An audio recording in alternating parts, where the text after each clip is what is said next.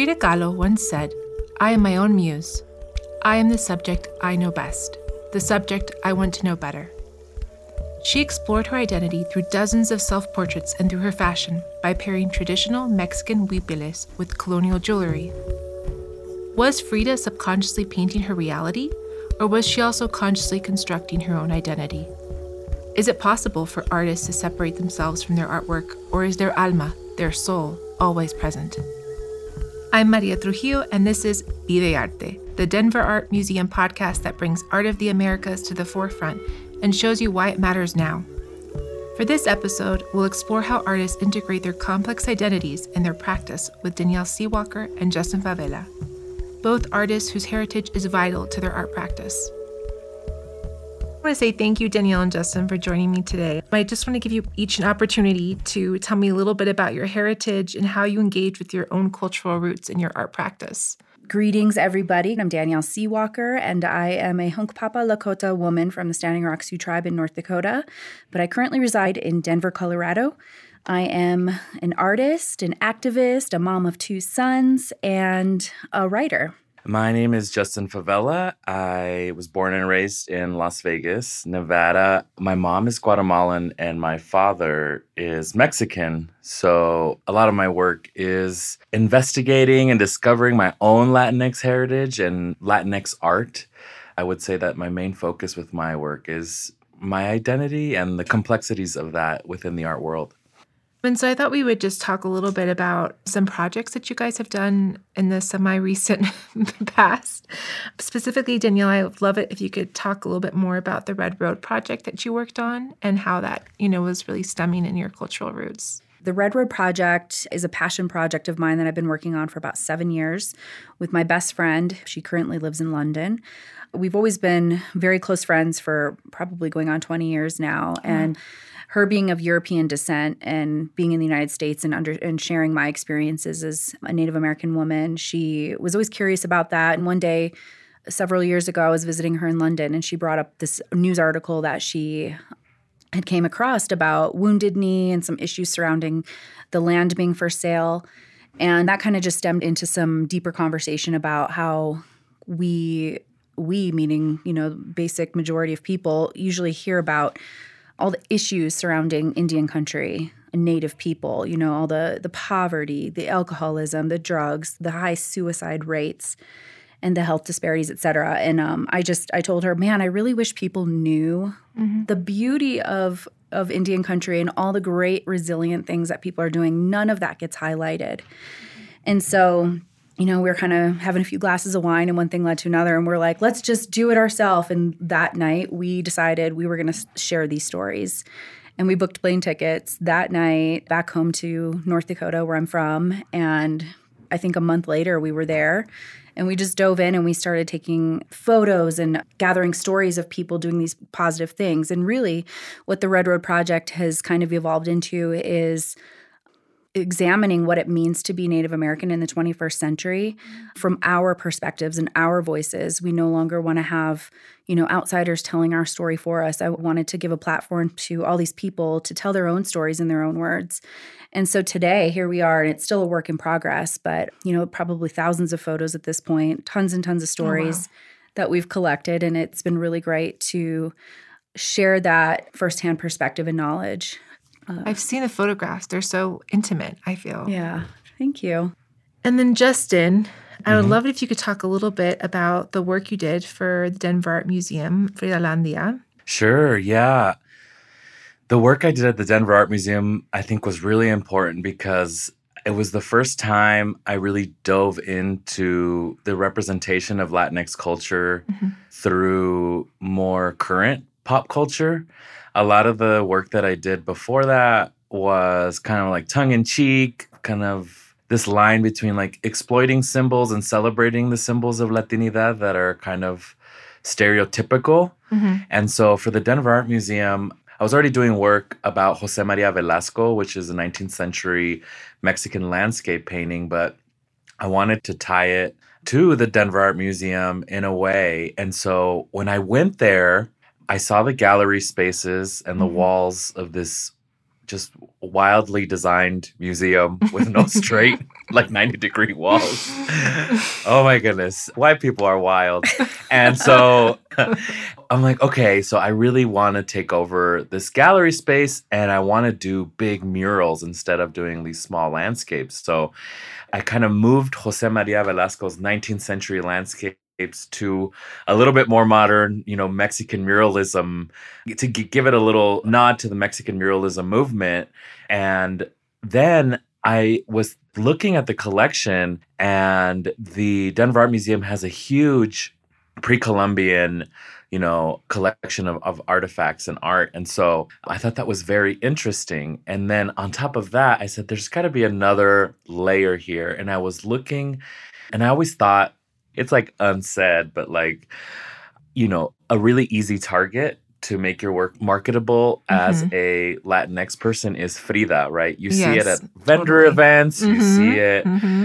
You see people doing portraits and homage of her or replicas of her work a lot, or, putting them on tote bags, whatever. And so I avoided making work about Frida for a long time for that reason, because it's kind of looked at as like kind of hacky, right? Like kind of cheap to do that, which I'm not saying that that's what it is, but, there's a lot of hierarchies within the art world that are unspoken. I guess what is it acceptable to display, or the context to put Frida's life in, So I know it's a touchy subject, but I wanted to do something about that because Frida is just like such an icon. And so I had trouble doing it until I saw the pre-Columbian connection. I said, this is it. Because when I remember watching the movie Frida, and in that movie from 2001, I noticed that there was these scenes of Frida Kahlo's garden, and there was these artifacts in it. And these pre-Columbian artifacts almost set up like lawn gnomes, which I thought was insane. But I understood why Frida did that, because I understood her work and was like, okay, this is Frida and Diego, like, tying themselves to the land, tying themselves to their indigeneity, or specifically Frida doing that. And so I took the images from the Casa Azul set from the movie Frida, and that became a whole new project now, because I was really making work about the representation of Mexican artists through popular media, like movies, like these paintings, which back in the 19th century were super famous and also a symbol of the nation, just as Frida is now. I mean, Frida's on the money, right? So I took all of those ideas and kind of wrapped them into one big installation. So big piñata murals of Velasco's work on the walls, and then a piñata recreation of the set of Frida's garden from La Casa Azul in the center of the gallery. And then I made replicas of the Denver Art Museum's pre-Columbian collection out of paper mache and paper to set in place of the props that were in the movie. I mean, and now that we're kind of talking about Frida, I'm just interested in to hear both from your perspective, because, you alluded to this already, Justin, whereas like, if you really want to grab someone's attention around like Mexican pop culture, people tend to go to Frida Kahlo right away. And I think that's probably for a lot of reasons, because she, has a lot of different identities. She was Latina, Latinx, she was, bisexual, she had a disability. She was also claimed indigeneity as part of her background too. She was German and Mexican. I'm just kind of curious to hear what your thoughts are on the way that both of you, on the way that she portrayed herself in her artwork. I remember seeing a Frida Kahlo painting for the first time as a teenager. And I grew up in this small bubble in North Dakota, and I didn't even go to a museum probably till I was 16. And I remember just thinking like, wow, this woman is painting these portraits of herself. And she's emphasizing parts of herself that maybe aren't, traditionally thought as the most beautiful parts of a woman, with her unibrow, or emphasizing the mustache. And I just remember thinking like, that's really raw and brave of her to do, especially during the time that she was becoming an artist. But I think that maybe came from her time healing from her accidents and the trauma that occurred with that, and spending a lot of time with herself, examining herself. And I really appreciated that. And she also just was not afraid to really address and express difficult topics that were probably tough to talk about publicly at the time, the sexuality piece and, infidelities within her relationships, things like that. So I really appreciate that rawness and that kind of truth that she portrays. Mm-hmm. Yeah, absolutely. Yeah, I would agree with that. And so I have an interesting relationship with how I think of Frida, because it's kind of tainted a little bit by one of my friends who I do the podcast with, Emmanuel Ortega, who really dislikes Frida. And I don't think he dislikes Frida specifically, but the way that people idolize her and erase other artists, because sometimes that's all people think about when they think about Mexican art, unfortunately. So I have a podcast called Latinos Who Lunch, and one of our first episodes was kind of dissecting Frida and kind of the inaccuracies in her biography. But the more research I did on it, the more I found myself being fascinated by Frida's identity, because the way that my friend was looking at it was an exploitation of her culture, because she was, half German, part German, part Spanish, part Mexican. Some people think that there was some sort of identity crisis happening there, and that she was capitalizing on her Mexicanidad. Yes. And I find that very interesting.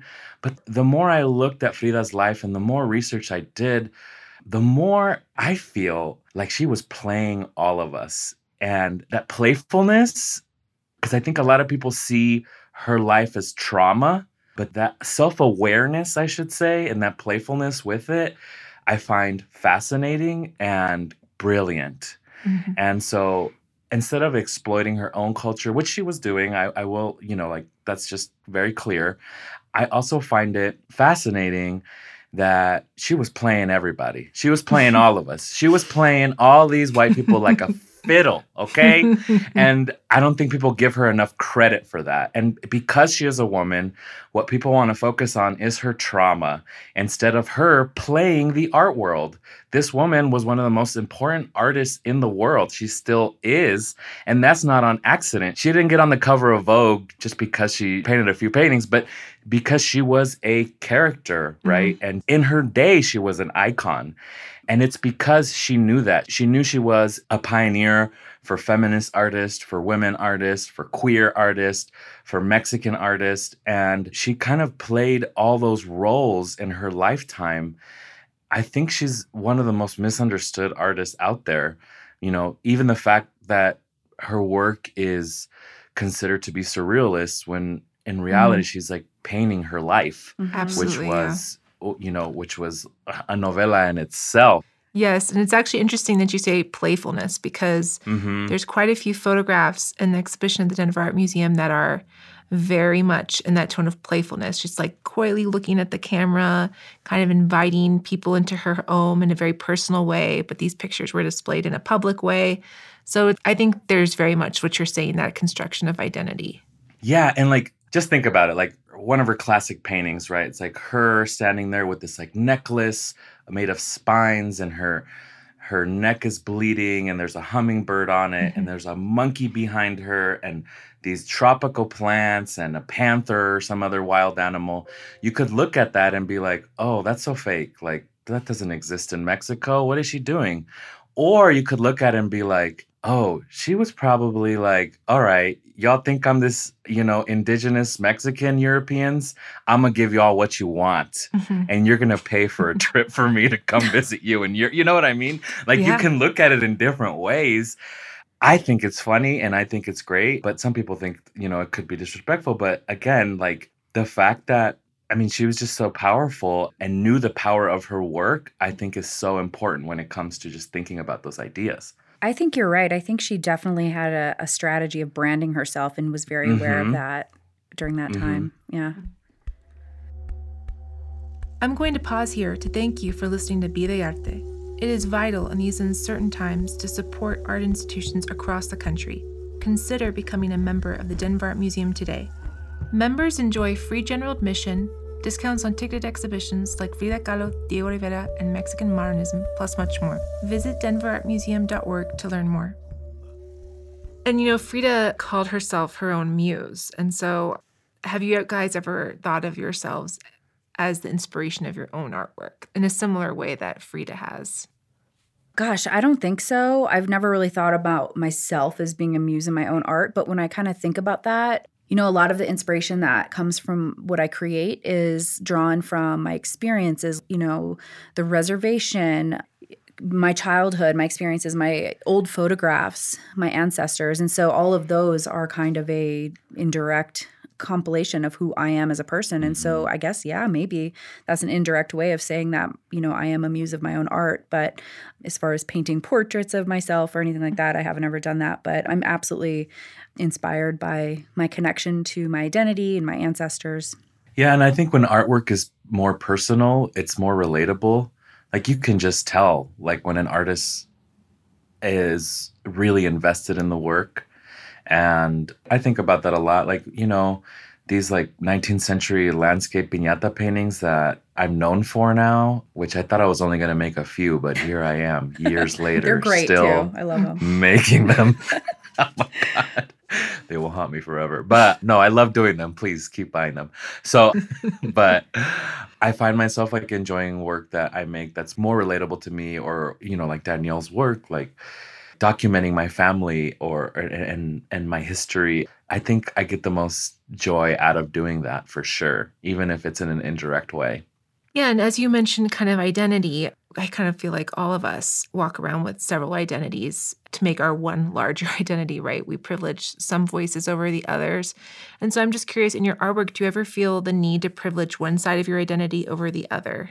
I actually have made a conscious decision to, because I'm half Guatemalan, half Mexican.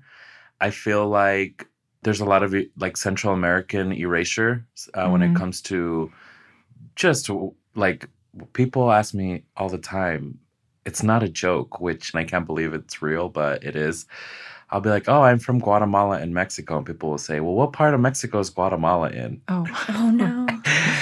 And I just smile politely and slowly back away from that person.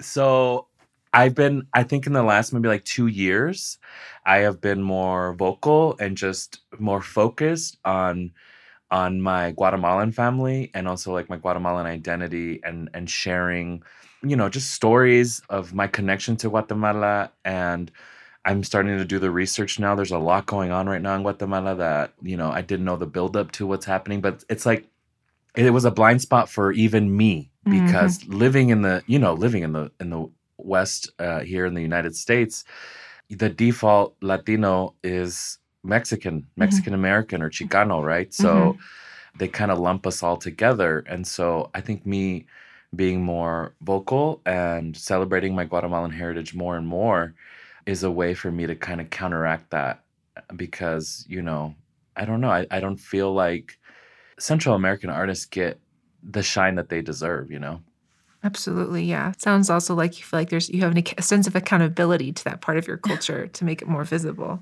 I can totally relate to that. I mean, I have a mother who's of Scandinavian descent, and then my father, born and raised on the reservation in Standing Rock. But I can definitely relate to what Justin's saying in that, focusing on the one that's not shined or, highlighted as much. I definitely privilege the Native American side. I mean, most of my artwork is surrounded by that. And as I've been working on the Red Road Project, that photo documentary series, I've really just personally learned so much about other tribal people, other communities, and how we're all connected despite, having so many differences. And there is so many stories to tell in my Native American side, whereas I look at, the Caucasian side and I'm thinking, they've already done and told all their stories. I have nothing really much to say, but there's so many untold stories about this other side. So I would say absolutely I privilege that side. I kind of almost hate to even use the word privilege. But yeah, I definitely bring that side out. Yeah, because you feel like there's stories that are unheard or told in a perspective that's not, Correct. genuine. Yeah, I mean, history is always told in the perspective of the winner, and that's not necessarily always the accurate history in the story. Something that I've also been dealing with and reckoning, you said privilege, and like, I've always been like the funny Mexican friend or Guatemalan friend, mostly Mexican because, like I said, nobody knows about Guatemalans. But not realizing my own white privilege and male privilege because I feel like I was a little bit conditioned to be like, I'm brown and down for life, like, and I didn't really see myself as maybe the rest of the world saw me. And I think the last maybe 5 years, I've really been more conscious about how I take up space and like my white privilege, like my proximity to whiteness. And those are really weird and tough conversations to have, especially for white people or, white Latinos, because there's just a lot of talk right now about privilege and struggle and, the struggle Olympics that everybody likes to play. But it's like when you give yourself that reality check, and sometimes I realize like, oh, am I being like a white savior right now and saying like, look at me giving shine to these people, putting a spotlight on them. Like, that's kind of gross, Yeah. And I've been really thinking about that and how to do that because it is important to give visibility to the people when you have a platform that you want to, to bring up, with you. And I've learned over the last maybe couple years, it's like sometimes it's better to be more personal about your own experience, be honest, instead of being the savior and just tell your own story. And then when people are telling their stories, maybe just be quiet and let them take up the space, because even this idea of like letting people take up space, that shows that you're the gatekeeper at that moment. Just using that word let, which I was actually, when I was doing a talk once, somebody mentioned that, like, you keep saying the word let, which implies that you're the one in power. And I'm like, oh, snap. I am the one in power. I am the gatekeeper. I am the people I'm talking about. And then I went and like ate a pint of ice cream and cried in my hotel room, right? But like, but yeah, so it's just really complicated, but it's really important. And I'm like so happy that people are having these conversations openly because I don't think I would have thought of that if this was me 10 years ago, in the same place in my career that I am. Yeah, and I think also the way that we perceive what we're doing and the way that others see what we're doing can sometimes doesn't necessarily jive. And so that kind of leads me to another question I had for you both, which was, is there a disparity between the way you see your artwork and the way that others have perceived it? Or if there's an example where you're like, wow, I never would have thought that they would have looked at it like that. Gosh, a lot of the visual artwork that I do and paintings and things like that are really, I kind of mentioned it earlier, come from archival imagery or even documents like treaties, like Indian treaties that have been broken. And so I incorporate a lot of these historical documents and pieces into my work as a way to bring awareness, I guess, for it, but also just a way for me to kind of like get that out for myself. But gosh, I was at an art market recently and somebody came up and said something about it. And number one, they thought the portrait that I'd painted was a woman and it was actually a male. So number one, I was like, what the heck? No, this is a guy. How do you not see this? But then they started talking about, well, what was the treaty or what's reservation life like? And so just I don't think about that people don't always understand these things, even if they're American and live in this country. And this is a big part of the country is Native American reservations and Native American history. And I'm like, wow, there's just a lot of misunderstandings or just, they don't know what they don't know, I guess. And so it drums up a lot of great conversation that I'm always happy to have. But definitely there's misunderstandings out there. And one thing that kind of bugged me recently that also occurred during that same conversation was, oh, wow, I really am a fan of your art, Danielle, but is this authentic? Are you actually Native American? Because I would only want to support or buy your art if you're really Native. Interesting. That really kind of kept me up at night for a few days thinking like, wow, this is what people think. And they're judging my work based on maybe who I am as a person, my identity. And if I have that enrollment paper, that government issued paper that says, yes, she has a blood quantum of being authentic Native, or whatever that means. I just found that quite interesting. So yeah, that's got me thinking quite a bit these days. I actually have two examples of the way that my work was perceived from the Fridalandia exhibit at the Denver Art Museum. One of them that was very moving was I was actually in the process of installing the murals, and they would bring school groups by to give them a kind of behind the scenes while I was making it with my team. And it was this class of probably like second graders or third graders. And it was like brown and white kids, and it was like a nice mix of kids. And then one of the white kids was like, oh my gosh, look at all those Post-it notes on the wall.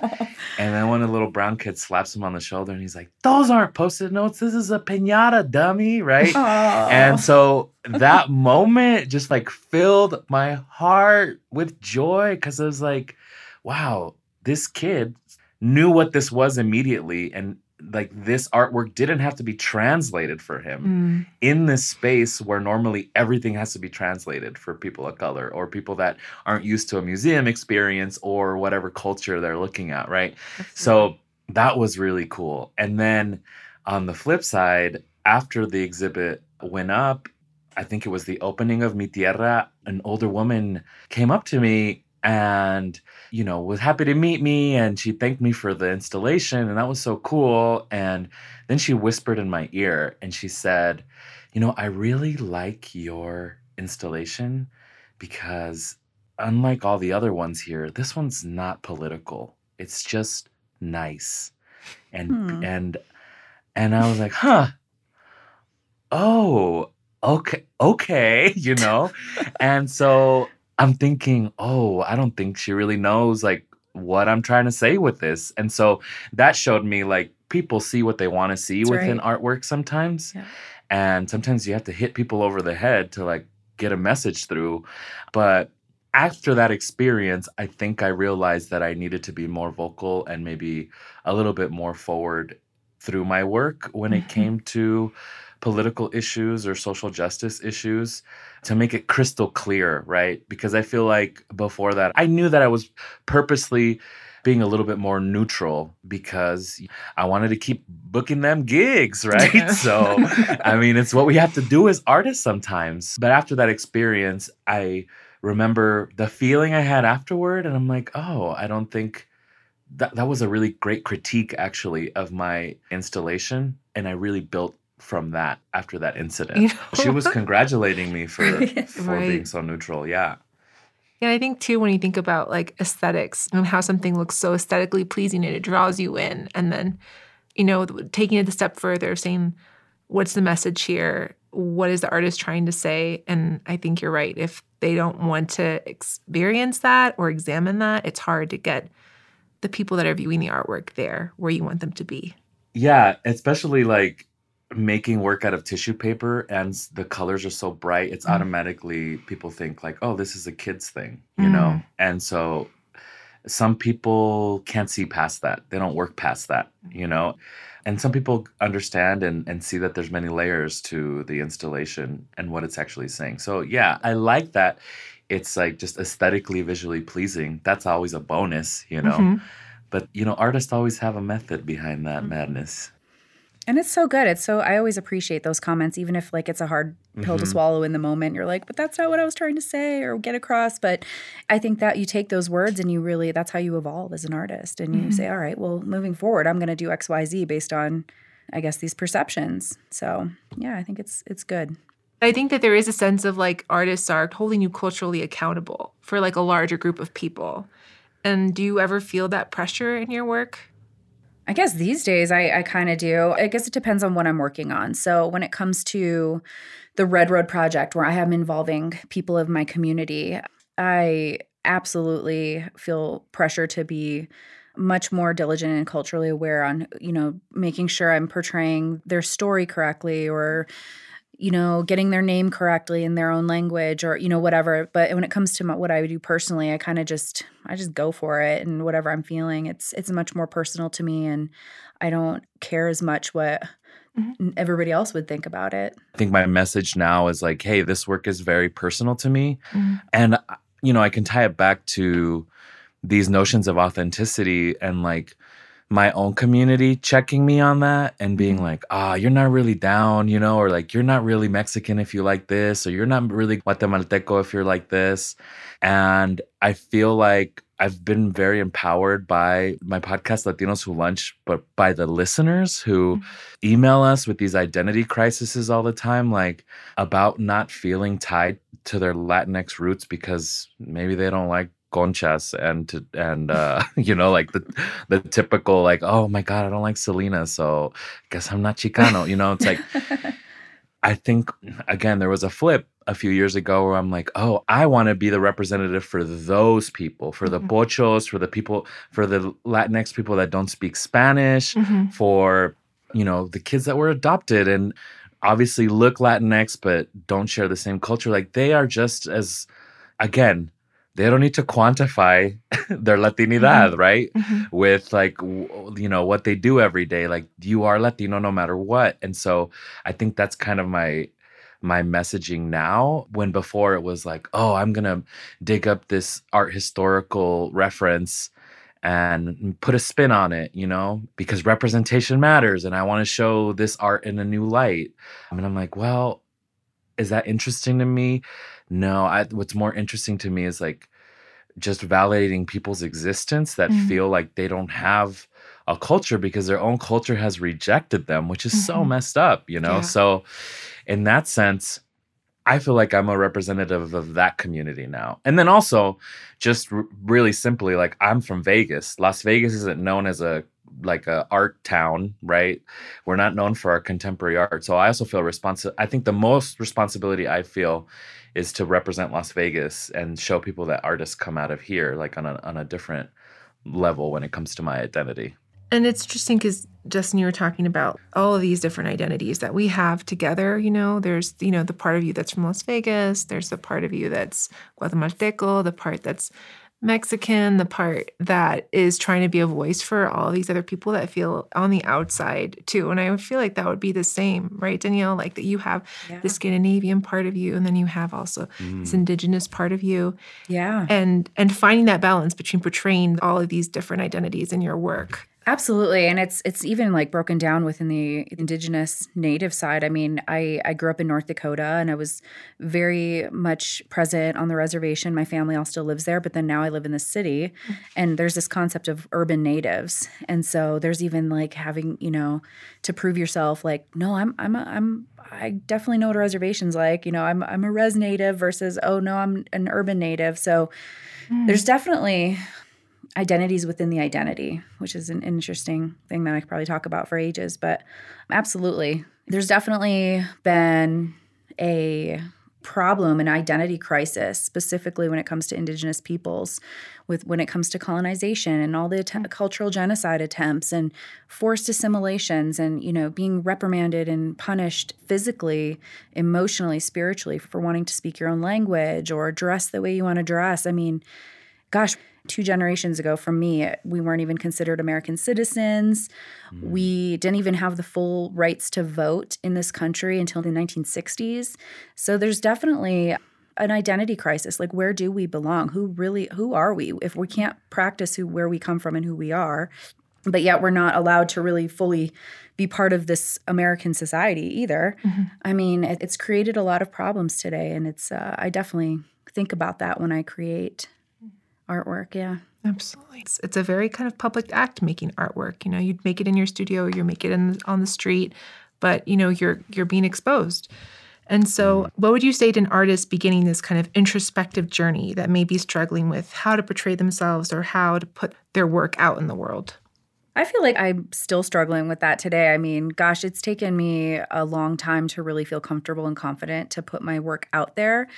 And if it wasn't for the encouragement of people around me and people, you know, family, friends, even strangers on the street who I, you know, interacted with by chance and happened to see my art, saying, hey, why aren't you putting this out there? And finally listening to that and taking that leap. It was really scary for me because creating art is so personal for me. It's really like my diary or my journal. And it creates and exposes my vulnerable side and makes me feel super vulnerable. But it's been so great. And I think what I would say is just go for it. Listen to the words of encouragement. Put yourself out there. It is scary, but since I've been able to do that, it's just really opened a lot of doors for me. I've been able to create murals and write books and do so many different things creatively that I wouldn't have been able to do had I not just taken that next step, which literally was just the next step of opening that door and putting it out there. Yeah, I would definitely agree with you in the sense of I don't even know who I am right now, right? And I think that's seen as like a scary negative thing, but I think it's a very positive thing because that means that you want to find out who you are and what you stand for. And I think my message all the time, especially to younger artists, is like what you think your values and, what the world is 5 years ago should definitely evolve. Like you shouldn't think the same thing you thought years ago. Mm. You should keep learning. I think you should use your artwork to investigate that and discover who you are. And instead of thinking about it as, okay, I'm going to make this piece to authentically show people who I am, I think of my work as like, okay, I'm trying to figure it out. And you're coming along with me on this journey, So maybe not putting so much pressure on yourself and again, just being more playful and not taking yourself so seriously because when you give yourself the liberty to play, no culture, no person, is a monolith and represents exactly what their culture is. You can only really represent yourself and your story. And even that story sometimes isn't the real one, right? So I think making art as an artist right now and is really about self-discovery in a huge sense. Absolutely. Well, great. Thank you, Danielle. Thank you, Justin, so much for this conversation. I've learned so much and I've given us a lot to think about. Yeah, thank you so much for having me. Yeah, thank you so much for having us. It's been really good dialogue. Gives me some things to think about now. I want to go home and create. Great. Thank you, Justin and Danielle, for taking the time to meet with me today. I look forward to seeing what you both do next. Click on the link in the podcast description to learn more about Danielle C. Walker and Justin Favela's artwork, where you can also download a Spanish transcript of this show. Thank you. Gracias for listening to Videarte. The exhibition is on view at the Denver Art Museum through January 24th, 2021. The music was created and provided by Jared Katz, Adolfo Romero, and Nativo Studios. This podcast was produced by Postmodern Company in Denver, Colorado. For more episodes like this, make sure to subscribe to Videarte on Apple Podcasts, Spotify, or wherever you get your podcasts.